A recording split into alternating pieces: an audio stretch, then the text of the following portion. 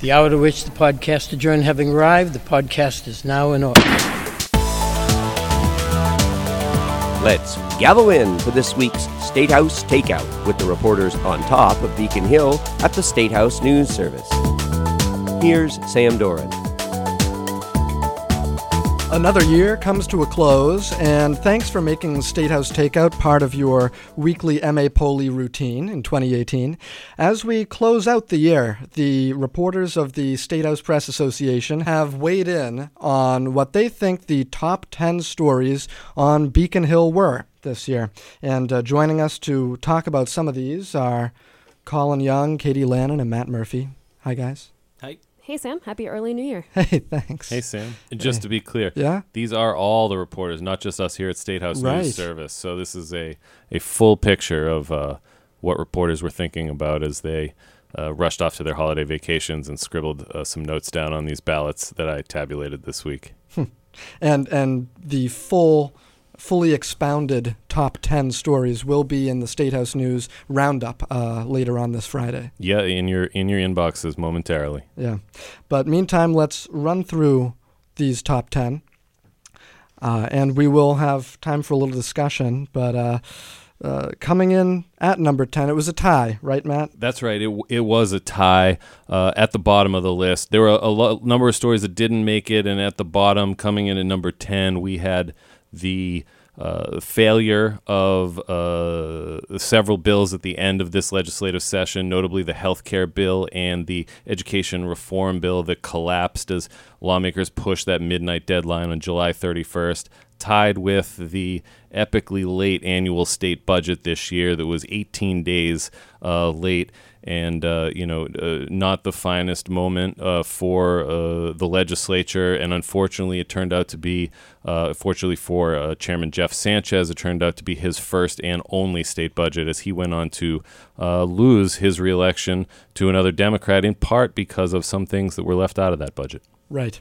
Coming in at number 9 was the state police overtime scandal. Number 8, the ousting of longtime Congressman Mike Capuano in the Democratic primary by City Councilor Ayanna Pressley. Number 7, the so-called millionaire surtax ballot question never making it to the ballot. It was struck down by the Supreme Judicial Court. The opening of recreational marijuana pot shops for the first time in Massachusetts was the number 6 pick. Into the top 5, number 5 was the re-election of Governor Charlie Baker, which Colin pointed out earlier today is first time since 1994, right, that an incumbent Republican governor in Massachusetts has been elected for the second time. Number 4, the Merrimack Valley gas disaster back in September. At number 3, we had the passage of extensive criminal justice reforms. And Katie, I know that you had covered that issue a lot over the summer. Yeah, that's right, Sam. This was something that had been many years in the making. Advocates had been pushing for, notably, the repeal of some mandatory minimum sentences. Those were included in this bill. There's some juvenile expungement language, and there's going to be a lot to watch coming out of this in the new year, too, as some commissions and study groups give lawmakers some more criminal justice reform ideas to chew on. Coming in at number 2 was the so-called Grand Bargain Bill, another piece of legislation. Colin, could you run through for us what were some of the things that this bargain achieved, and what are some of the things that it kept off of the November ballot? Yeah, that's right, Sam. The Grand Bargain really rolled a number of issues up into one piece of legislation. There was the stepping up of the minimum wage, eventually to $15 an hour. There's the stepping down of premium pay for Sundays and holidays, an establishment of a state-paid family and medical leave program, and it also established a permanent sales tax holiday that'll start next summer. And, of course, I think we can all guess, I think everybody listening can guess what the number one story was of import on Beacon Hill this year, and that was collectively the turmoil in the east wing of the building over in the Senate. And some folks, some reporters voted on their ballots for multiple Senate-related stories, whether it be the resignation of one-time Senate President Stan Rosenberg or the various leadership struggles since last December. Matt, clue us in on some of the details of this one. Yeah, Sam, you really nailed it. This was easily the top story of the year. But some reporters did struggle in how to categorize this, because it was basically a year-long ongoing saga that started actually with last year's top story of the year, when Stan Rosenberg stepped down from the Senate presidency amidst the investigation into allegations of sexual harassment against his husband. And that just continued into 2018, from the Senate tapping Harriet Chandler to step in on what was supposed to be an interim basis, to the Ethics Committee investigation into Rosenberg that led to his ultimate resignation, to the backroom leadership fight that ultimately Senate President Karen Spilka emerged from as the Senate president in waiting. And we did wait. We had to wait from March till the end of July for Chandler to pass over the baton, I guess you can say, to Spilka, who is now poised to start her first full term in the new session. And I might quibble there and make it pass over the gavel rather than baton. But that handoff in and of itself was a notable one. It was the first time the Senate presidency in Massachusetts has changed hand from one woman to another. So kind of embedded in this whole thing were different, smaller in terms of time, but still notable storylines. There were sexual harassment policy reviews going on. It was really the only thing people were talking about for the first half plus of this year. Well said. And we saw some of the effects of the chaos in the Senate very soon after Karen Spilka took over as Senate president. There was a bit of a squabble between the House and the Senate over some scheduling matters for the very end of formal sessions in July. The House, I think, had been planning to come back on a weekend, and the Senate decided to adjourn till the next week, and there was a little bit of friction between the branches there. And then on the very last day of formal sessions, in the all the chaos going on anyways, because it's the end of formal sessions, the legislature allowed the legal authorization for horse racing and wagering to lapse, and that became illegal for almost 2 days. Forgot about that one, actually. So, folks, those were the top 10. What surprised you about that list? Was there anything that you were shocked made it that high in people's estimation of 2018? Or was there anything you were expecting to see pop up on top? I will say the first thing that jumped out at me, Sam, was two things. One, the fact that if you listen to the rundown you just gave of the top 10 stories, you could almost forget that 2018 was an election year. The fact that Governor Baker's re-election handily, a Republican with high popularity numbers, just really cruising to re-election in Massachusetts, only ticked in at number 5, I thought was interesting. Some reporters, in fact, left the gubernatorial election off their ballots completely. It was that much of an afterthought. And two, the fact that Senator Elizabeth Warren was elected to her second 6-year term in the United States Senate as she is gearing up for what really looks like a 2020 run for president. And she barely even made it onto some people's ballots and certainly didn't come close to cracking the top 10. Those are my two takeaways. The one that sticks out most to me is the Supreme Judicial Court striking down of the so-called millionaires tax, coming in at what I would say only number 7. I'd argue for a higher position for that one because that was a years-long process in the legislature to put that surtax on high earners onto the ballot. We heard for years $2 billion for transportation and education, $2 billion for transportation and education. How are you going to pay for that millionaire's tax? How are you going to pay for that millionaire's tax? And then it evaporated. Exactly. And then in one fell swoop, the SJC came in and said, no millionaire's tax on the ballot. And that was a big shift for a lot of folks who were expecting that they'd soon have, $2 billion for transportation and education. And I'd say, I think kind of piggybacking off of that, we talked about the grand bargain, we talked about the millionaire's tax, the questions that were on the ballot. The nurse staffing, question 1, was certainly the only thing you saw on your airwaves this summer.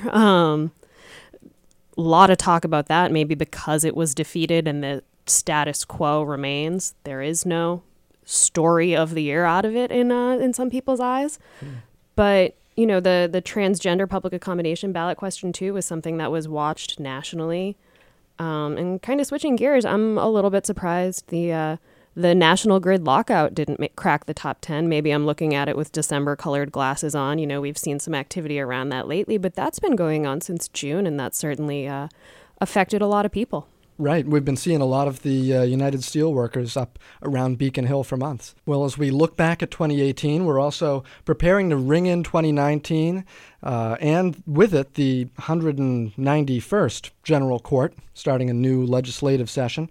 But not before some New Year's Eve informals on Monday. Colin, what might we expect to see in these final sessions?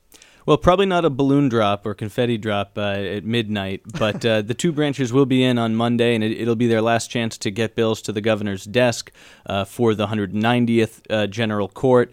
As you said, both branches have been in session this week. The House was a little bit more active in this post-Christmas holiday week, meeting on Friday even.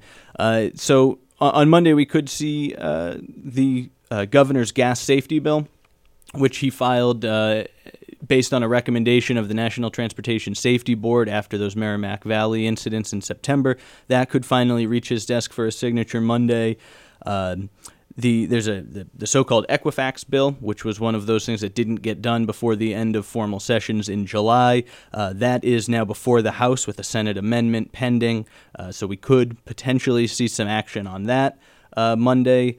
And there's a supplemental budget bill that House Ways and Means had pulled a week or so ago that is still hanging out there. And a number of other bills. A military code of justice bill still hasn't yet been fully enacted. So there's a decently long list of items that the legislature may try to check off on Monday. And we'll see how late that session runs. Yeah, exactly. Will we ring in the new year under the Golden Dome? We'll see. We'll see. And Katie, on Wednesday, the day after New Year's, the new House and Senate are sworn into office and start their work. What issues might we see take center stage this coming year? Well, as Colin said, there's still, a handful of things to get done on Monday. And part of, I think, the biggest suite of issues we're going to see come before lawmakers in the new session is the unfinished business of this session. As we said in the top 10 stories, the healthcare and education reform bills didn't make it through. Those issues still remain. There's going to be a big push in the new year around education funding reform.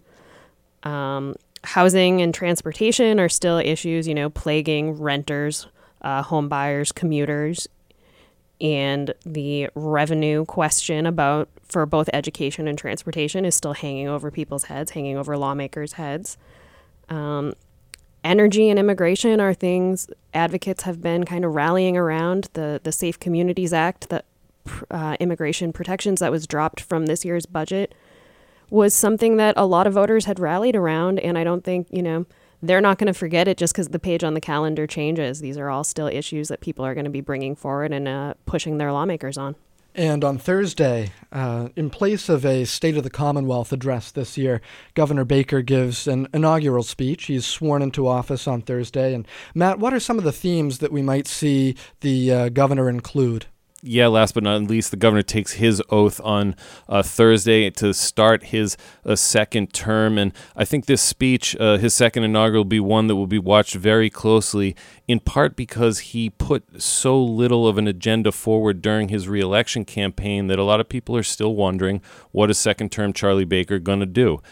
He was not really pushed during the campaign to lay out a detailed agenda. He talked a lot about continuing to work on the things that we grew accustomed to hearing him talk about during the first term, fixing the MBTA, fighting the opioid abuse epidemic. I'm sure he will talk about those things. I'll be listening to see if he puts down a strong marker on taxes. As Katie mentioned, this question of revenue, particularly after the millionaire's tax disappeared, has been hanging over the heads of Democrats in the House and Senate for some time now, and it's been a handful of years since Speaker DeLeo even entertained the question of putting taxes before his members, but he has not ruled it out this session yet, and it'll be interesting to hear what Governor Baker has to say about investing in things like transportation and education. So it should be an important speech to set the tone for 2019. Well, Happy New Year's, folks. What are our New Year's plans?